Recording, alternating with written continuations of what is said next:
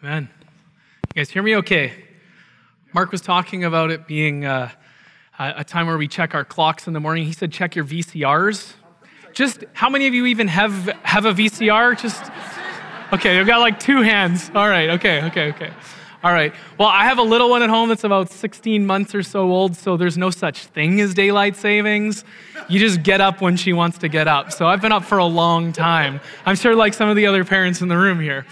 So this morning, we're going to have some fun looking at some scripture, and the message that I want to look at today is looking at Joshua, the great follower. So, if I was to sell this as a book, I'm not so sure that this title would sell. Who wants to read a book about being a follower? Most people want to read a book about being a leader, right? The 10 best, most highly effective habits of a leader, or you can look at, leadership for dummies, or all the titles out there today would be around leadership, perhaps not following, hey? But this morning, we are going to focus on how to be a great follower, and we're actually going to look at the life of Joshua as an example of this for us. I think it's great because we can pick a real person with flaws who isn't perfect, probably like you and I, not perfect. So it's good. We get to look at him in Scripture as an example. So I wanted to pick up in a story of Moses and Joshua where they're working together with God in a time of serious adversity.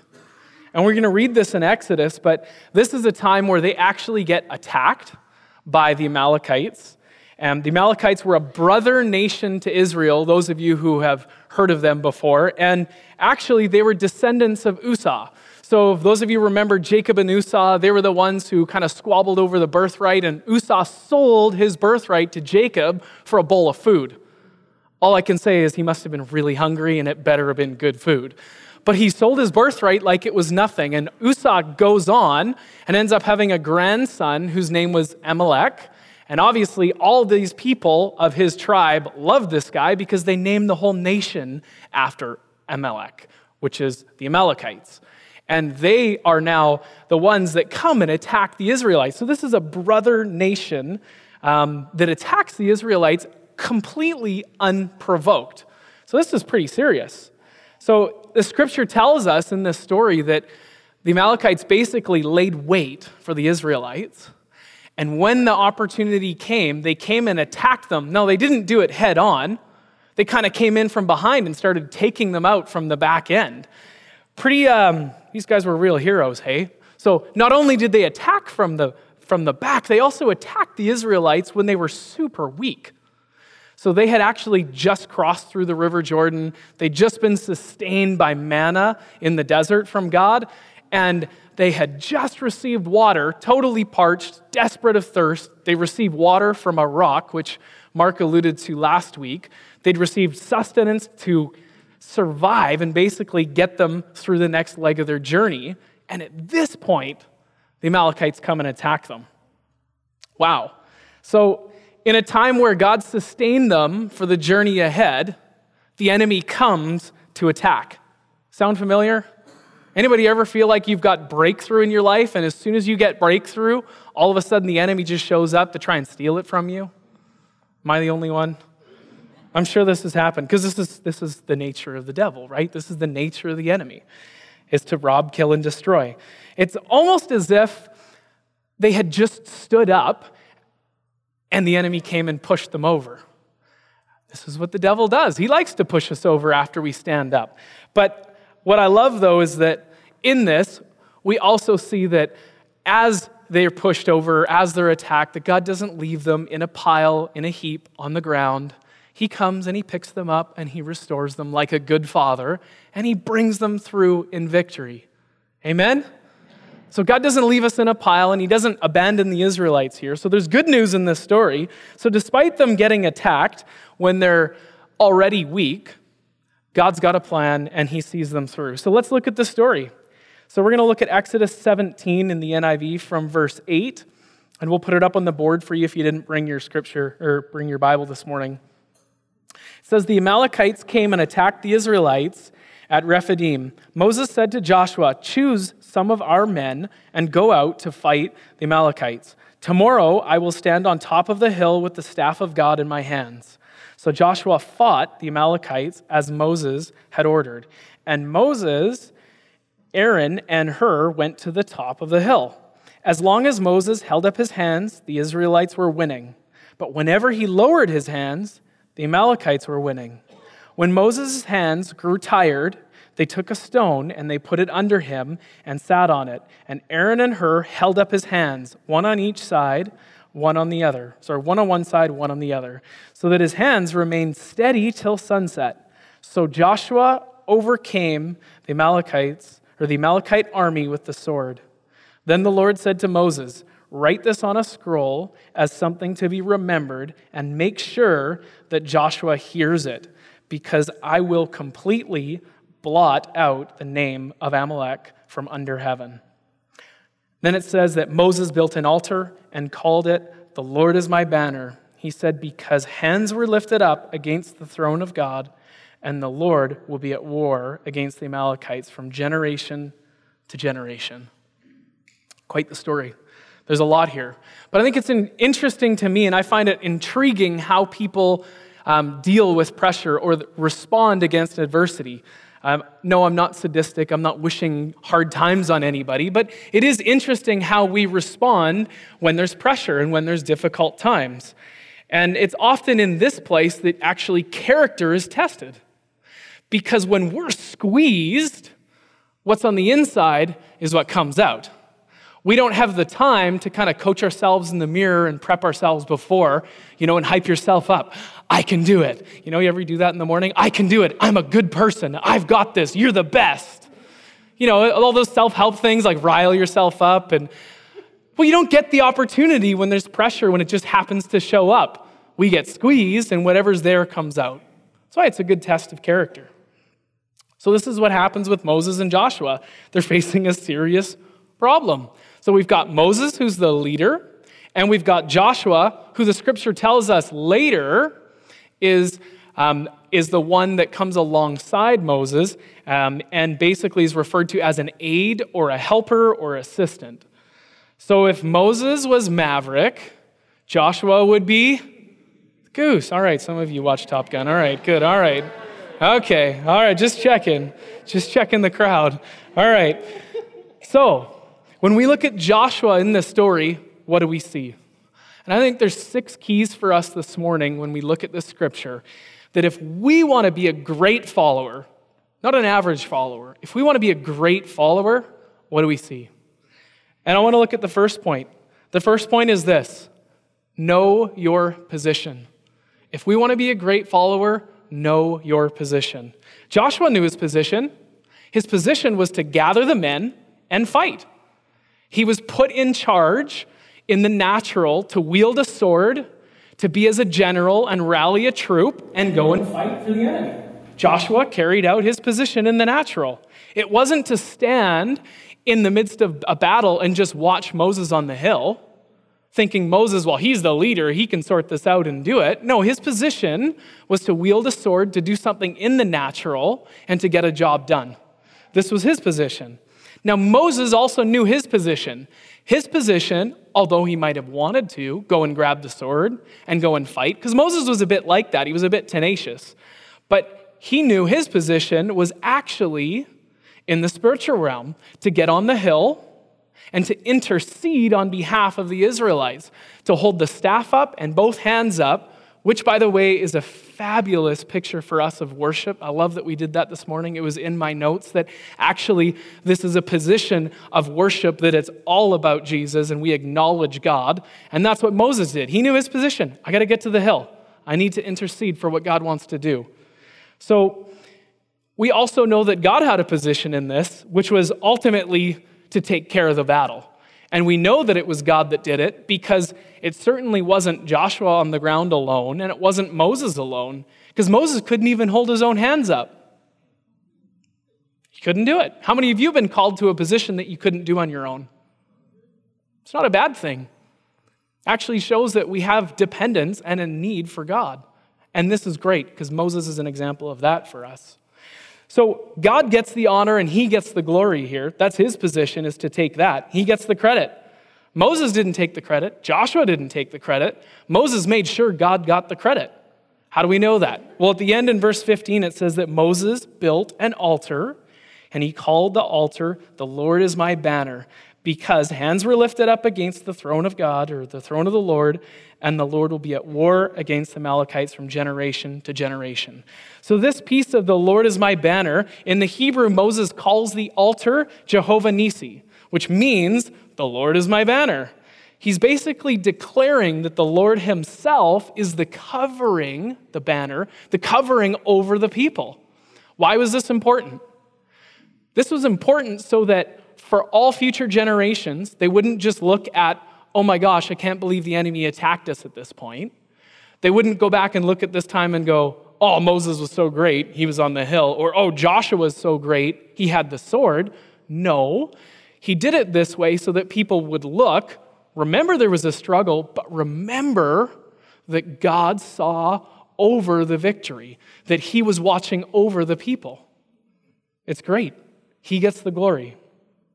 But in this story, we do see that there's different functions. We've got Joshua and Moses. So they are in different positions, carrying out different functions. So they each have something to do in this place. But sometimes I wonder, for us, can we get so caught up with what's happening around us that we forget what our position is? I wonder if even in that time, if there was those that were part of the madness, because it would have been as such, if they forgot what their position was. Aren't you glad that in this story, Joshua didn't forget? That Moses didn't forget? Sometimes it's easy for us to forget our position. So my question for you is, if we need to know our position, what is your position? What has God called you to? What has he placed in your life? Are you casually functioning or just existing in this position? Have you gone to the trouble of actually exploring how to do this position well, or to grow in it, or to get better at it? I don't know about you guys, I like sports. Anybody like sports? Show of hands. Anybody watch the Canucks win last night? I had to watch the highlights. I was working on this. But I like sports. But I played competitive soccer. I actually played for VIU 100 years ago, it seems like that. But one of the things about a team sport is you don't want to be a certain guy. You know the guy you don't want to be? You don't want to be the person that always forgets his position. Hey? When you're playing a team sport, you want to be the guy that knows your position and plays it well. So why is it important that we know our position in the context of a team sport? Because if you don't play your position, other people have to fill in and compensate to carry the load of the team. Yeah, or the coach will replace you. That's true. I like it. But it's true. Other people have to carry the load. So it's good for us to get better at our position. Why? So that if we succeed, the whole team can succeed, right? And it's actually the same in the context of kingdom. We want to work together in position and to know our position and do it well. I think one of the other things that's really interesting when I look at this scripture for us is that Joshua was given authority, but he was under authority. So he didn't just make up his own mind to go out and do this. He was appointed to go and rally a troop and to go and do what he needed to do. But it wasn't his own idea. And for us, even this morning, that I want to say that this is a biblical model, that God anoints individuals and he places them in positions of authority. So in the context of position, there will be those that are in authority. We know the scripture says that he, referring to God, is the good shepherd. Jesus is the good shepherd, but he also appoints under shepherds, which are those that he puts in position of authority. This is how kingdom works. And in kingdom, to have authority means we must first be under authority. Absolutely. Actually, the most dangerous person is somebody that isn't under authority, somebody that doesn't have accountability. Because under authority is actually a healthy thing. Why is it healthy? Because there's accountability. Look at this scripture here. We see Joshua is accountable to Moses, and Moses is accountable to God. This was a safe place for Joshua. And I want to say this morning that actually for us, being under authority should be a safe place. It should be. So for us, throughout our life, no matter where that takes us, we will find ourselves under authority in various ways. So absolutely, first and foremost, under God, right? But not limited to. You also find yourself under authority in the context of family, in the context of the church, in your workplace, in our city, in our nation. There's authority all around us. Even Jesus was under authority. Let's look at John 12:49. For I have not spoken on my own authority, but the Father who sent me has given me a commandment, what to say and what to speak. Even Jesus was under authority. But I say this, and I know that there's probably two camps of people that I need to talk to for a moment when I talk about authority. So I just feel that there's two I really want to address. I think the first one is just those that cringe when I say that we need to be under authority. And you think in yourself, there's no ways I'm under authority. I don't want to be under authority. I'm not that kind of person. I'm anti-establishment. I don't trust people. I'm not under authority. And I just want to say that's kind of like running around with your eyes closed, pretending that it doesn't exist. And what I'm getting at is that you can avoid authority in some places. Sure, you can run away from it, but it's still there. And actually, it's good for us. And if we look at Scripture and we see the way that this plays out, can I be as bold as to say that if we want to fulfill our purpose in life, we can't do it without first positioning ourselves under authority and learning in that space. That's what God has for us. And you'll see as I go through the Scripture to that. So you can still sit in your chair and cringe at me. That's okay. I love you. But the second camp that I really felt like addressing here, and I just feel the Lord was highlighting, is for those that have been under authority and have been hurt. Because we live in a fallen world, and man is fallible. And I really feel like there's those to address here. I said that under authority should be a safe place. And you know, it absolutely should be a safe place. But because of sin, man is fallible, even leaders. There is no perfect leader. But leaders have a responsibility to serve as Christ served. That's servant leadership. That's the responsibility. And actually, there's an accountability to God that any leader should be sobered by. And I want to show you a scripture on this, just so you think that I'm not all smoke and mirrors up here. Let me show you what the word says. Jeremiah 23, 1-4. Woe to the shepherds who destroy and scatter the sheep of my pasture, declares the Lord. Therefore, thus says the Lord, the God of Israel, concerning the shepherds who care for my people. You have scattered my flock and have driven them away, and you have not attended to them. Behold, I will attend to you for your evil deeds, declares the Lord. I don't want that to be something that I need to hear from the Lord. And I'm telling you, I don't even want to unpack what that looks like. But that's what it says. But listen to this. It carries on. It says, then I will gather the remnant of my flock out of all the countries where I have driven them, and I will bring them back to their fold. And they shall be fruitful and multiply. And I will set shepherds over them who will care for them, and they shall fear no more, nor be dismayed. Neither shall any be missing, declares the Lord. God deals with leaders that are out of line. And when a leader's out of line, it doesn't mean that we automatically just pander to everything that they say. We need to talk to the Lord 100%. But God deals with these leaders. And those that are scattered, he gathers. And I love this, though. What does he do with these sheep that have been hurt? It says that he restores them to the oversight of another shepherd. Interesting. God's plan A stays the same. Just because one leader has failed doesn't mean now this whole position of authority is corrupt. And I think it's interesting for us because we can paint everyone the same, but man is fallible. But yet God's position of authority still remains.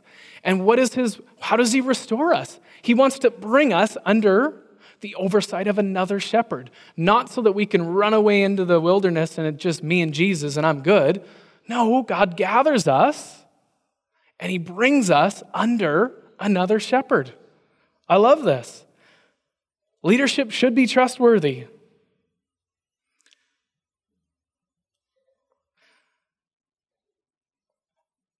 As I look at this, I also feel like there's the hurt that's big and real, but then there's also that small little thing called offense, and I'm talking small caps, not big letters. Let's talk small letters offense. I think for us, if we're a sheep or an individual where we find that offense continues to find us or follow us wherever we go, that perhaps God's plan isn't to go and just find another shepherd that's going to tell you what you want to hear. Perhaps what God's asking of us is actually to take the mature road, the higher road, and actually go and work through that offense so that all parties can grow and learn. Because God's plan is still going to be under a shepherd. His plan is still for authority to be worked out according to his model, according to his purpose. That's maturity for us. So I just want to encourage you that if you feel like, hey, that's you, and everywhere you go, people just offend you, and you keep looking for that perfect church and that perfect leader, I hate to break it to you, you won't find it. There is no perfect leader except Jesus. He is the model, and he is it. And it's good that there's no perfect leader because it's easy for us to then focus on Jesus, right?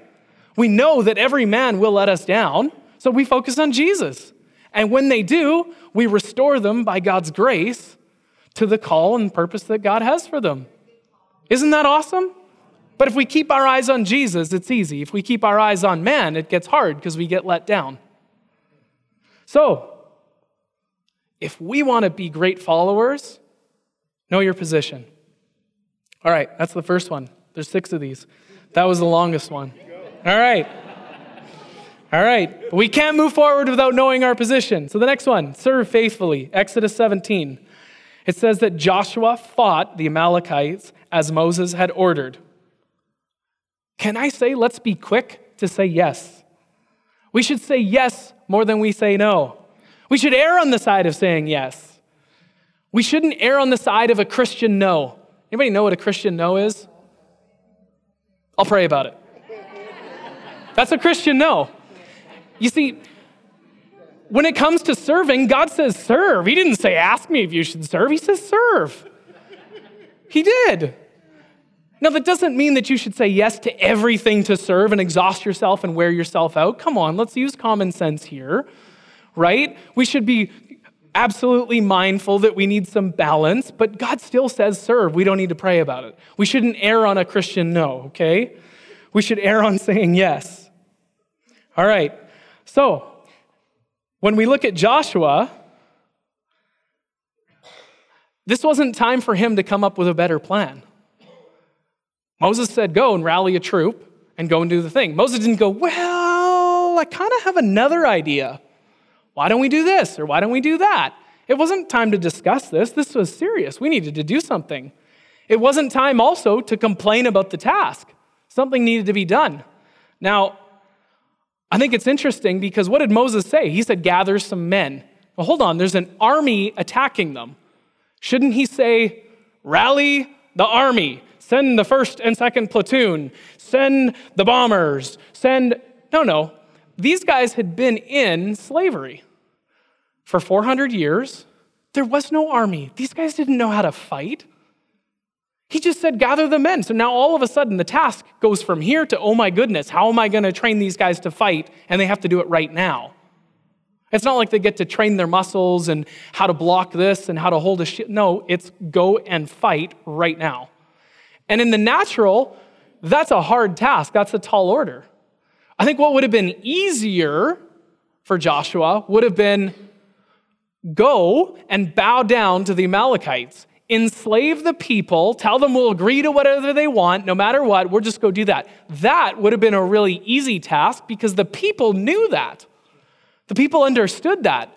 I bet you if a leader got up and said, we're going to enslave ourselves to the people probably would have been, yeah, I guess so. That's just what we do. Right? But that wouldn't have been a good leader, because leadership is not about taking us back to bondage. Leadership is about taking us into God's future, his inheritance, his plans, and his purposes. Leadership is about taking us sometimes on a difficult path because the promise of God stands on the other side. So this is what we see. But Joshua follows through. He doesn't argue about it. He serves faithfully. And on a journey for each one of us, we know that in life there's going to be obstacles. But functioning in our position will require us to be faithful and serve with perseverance. And it might not make sense. And it might just look like one foot in front of the other, I don't know. I trust you, God. I see something, but I trust you. One foot in front of the other. And sometimes it looks like that. We might not understand everything, but we trust God. We trust where he's leading us. I bet you that some of these folks didn't understand what was happening and why people were screaming and getting killed in the back of, the population. And all of a sudden they've got to go to war. Someone could have said, wait, could you just explain it to me? I'm not sure. But no, it was, let's go to war. We need to move forward with what God has for us. And it's going to mean walking and doing something that's perhaps a little difficult. But Joshua modeled this well for us. And, serving faithfully sometimes can leave us in a place of obscurity. Sometimes we're serving faithfully and we just wonder, what the heck am I doing? I'm going to show you this about Joshua. Let's show that picture up on the screen.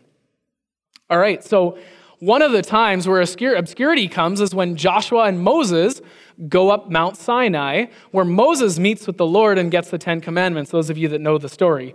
They go up for 40 days, okay? But it's interesting because when you read the story, we see that the Israelites are on the ground. They've got food, they've got water, they're good. And then Moses and Joshua, they start going up the mountain. And at some point, Moses goes into the glory cloud to meet with God, and Joshua's just kind of left somewhere on that mountain. Somebody point out where Joshua was on the mountain. Anybody have an idea? I don't know. Joshua's there, a place of obscurity, somewhere. Well, Joshua was just trying to survive. Anybody ever seen the series Alone, where people get dropped off in the middle of nowhere? They did it on the north end of Vancouver Island. I think it's interesting because it doesn't take long for somebody to start to go crazy. Hey? But Joshua was 40 days alone. Not to mention food and water. Sure, that's difficult, but he was alone, a place of obscurity. I'm not worried about Moses. He was with God in the glory cloud. I'm sure he was fine. He probably had a buffet of manna and all the water he wanted. And the Israelites, they were good, but there's Joshua in a place of absolute obscurity, and we don't hear him complaining about it. We just know that's where he was. And, eventually Moses comes down, Joshua come down, they find the Israelites. They've got a golden calf, they're dancing, they're doing a bunch of stuff. Thankfully, Joshua wasn't caught up in that. They've got to deal with that.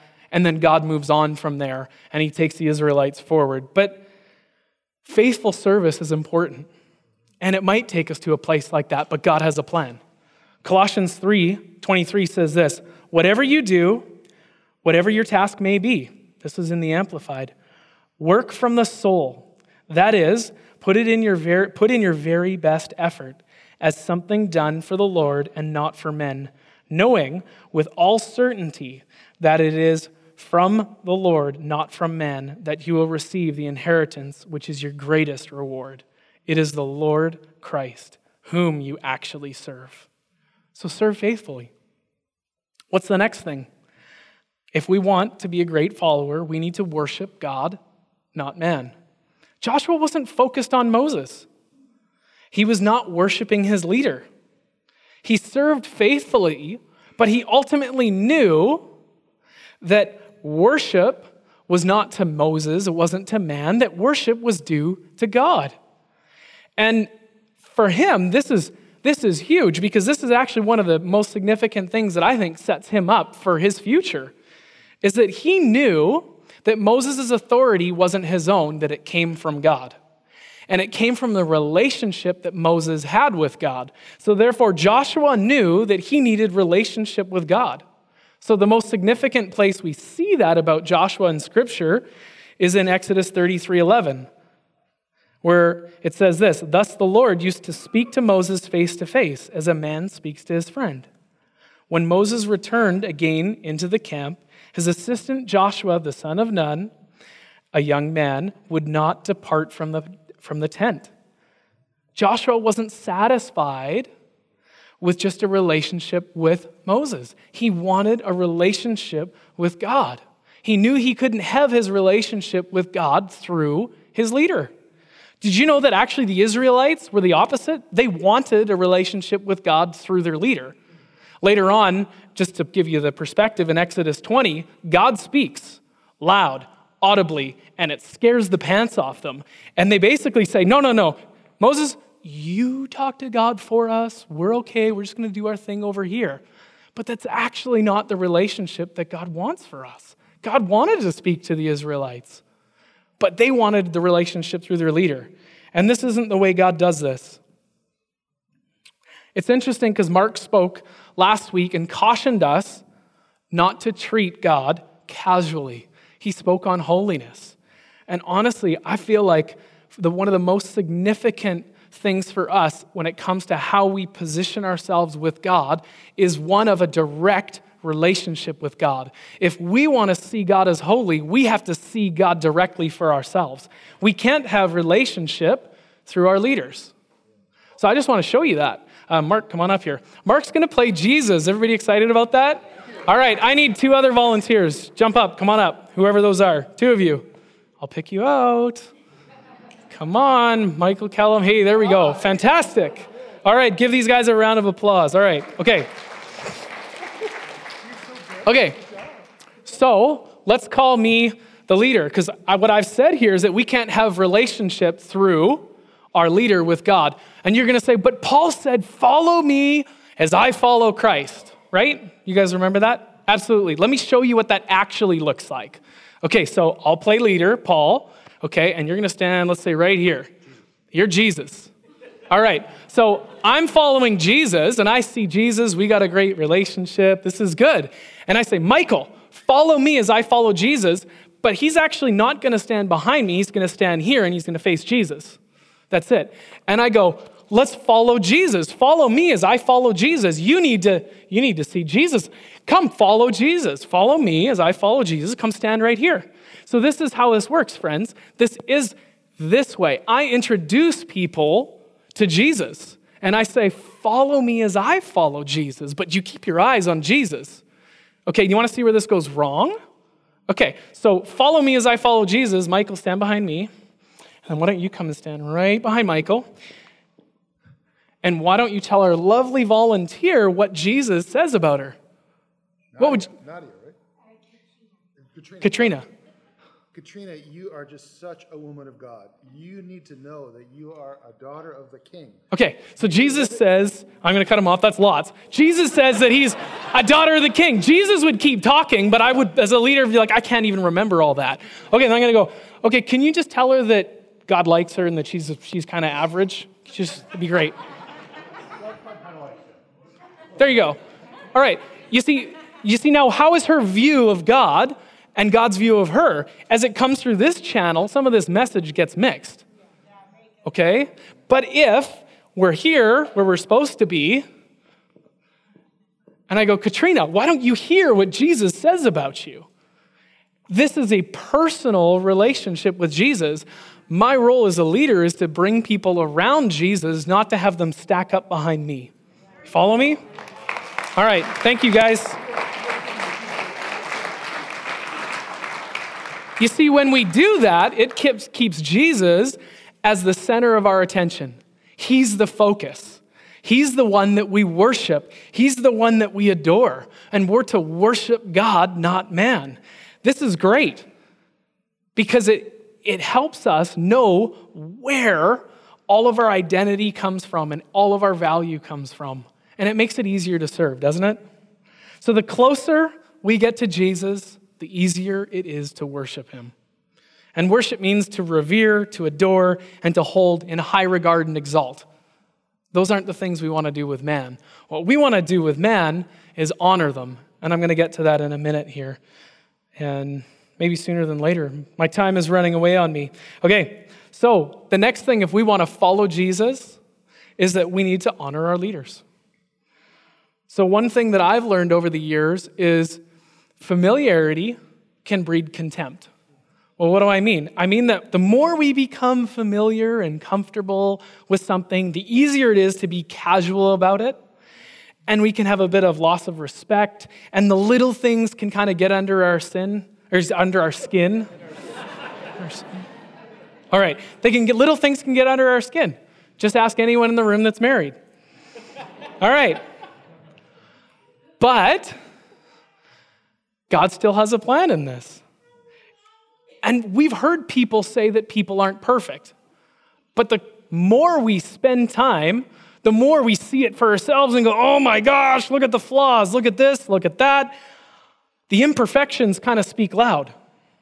And this can happen in any place, whether it's our boss, whether it's a parent, whether it's our pastor. Joshua had to deal with this too, friends. Joshua had to deal with this. He had to honor his leader. And there's a crazy story that Mark alluded to. I don't know if you caught that last week, those of you that were here.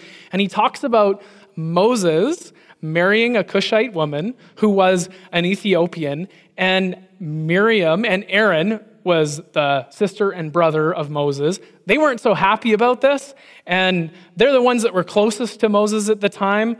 And for time's sake, just to paraphrase it, basically, they're just kind of gossiping and going, does God only speak to Moses? Look at what he's doing. Look at this decision.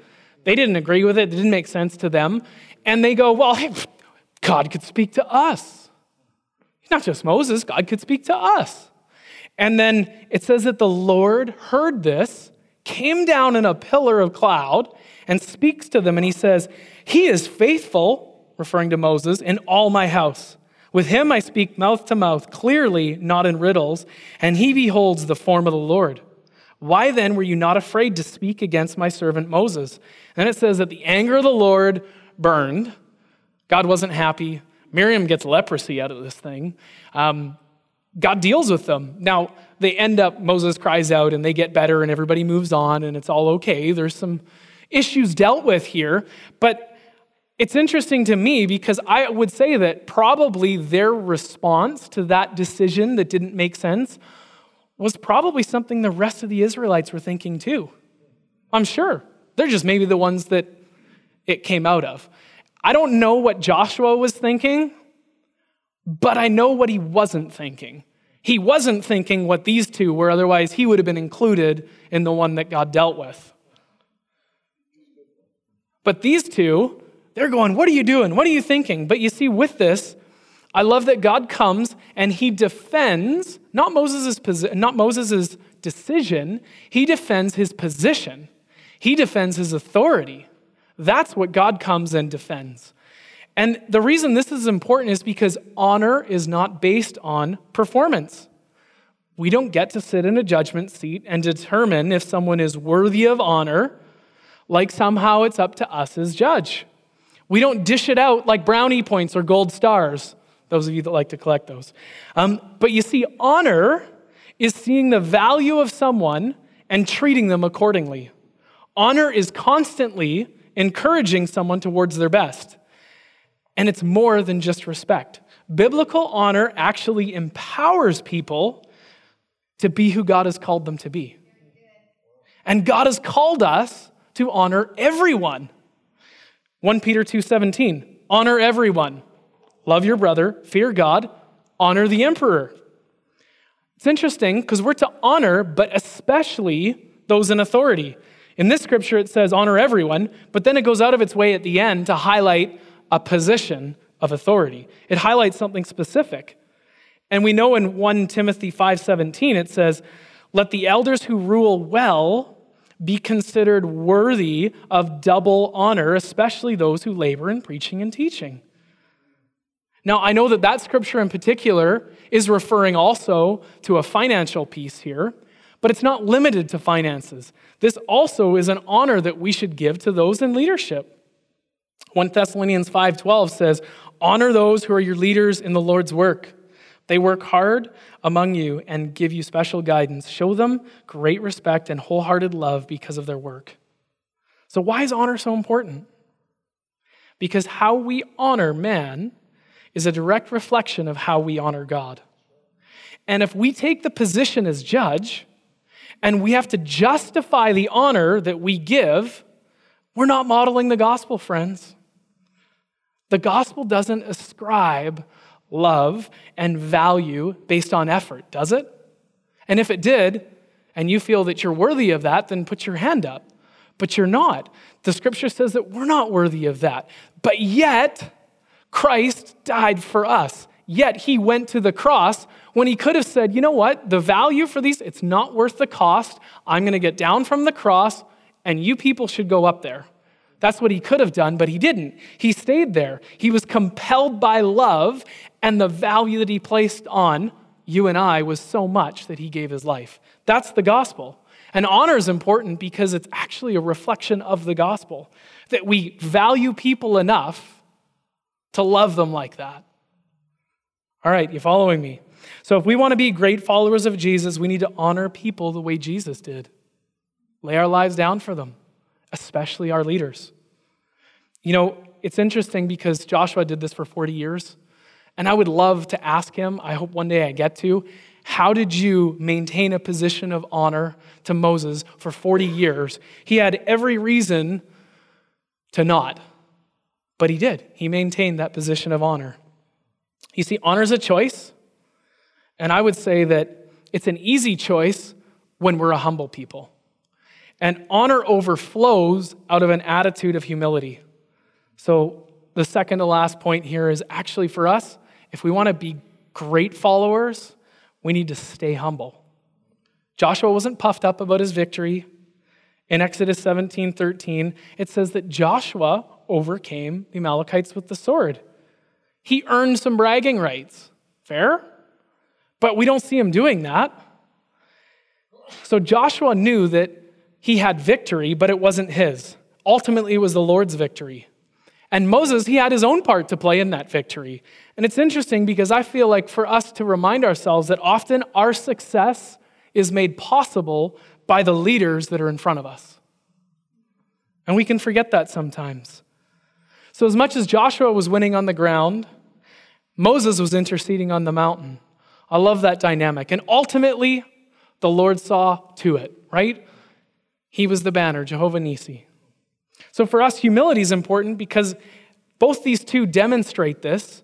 They both don't look for the spotlight. They don't both want the recognition. You see, humility is freedom from pride and arrogance. Humility is not thinking of yourself as a worm, but seeing yourself as a child of God, dependent on our Heavenly Father. This is humility. What's the last thing? The last thing for us, if we want to be great followers, is be patient. Honestly, I swear that God didn't create me, all of what you see here, with patience. I'm just being honest. But you know what's great is the Bible says that patience is a fruit of the Spirit, and I have that. So it means if you ever see me being patient, it came from the Lord, all right? But I love it that God fills in the gaps for us. But Joshua's patient. He served Moses for 40 years. And I think really he had every reason to be frustrated, to be bitter, to be disengaged, but he wasn't. And we know that because when the time came for him to take over after Moses, he was ready. And God was prepared to let him take over that position. If he was impatient, I'm not so sure the outcome would be the same.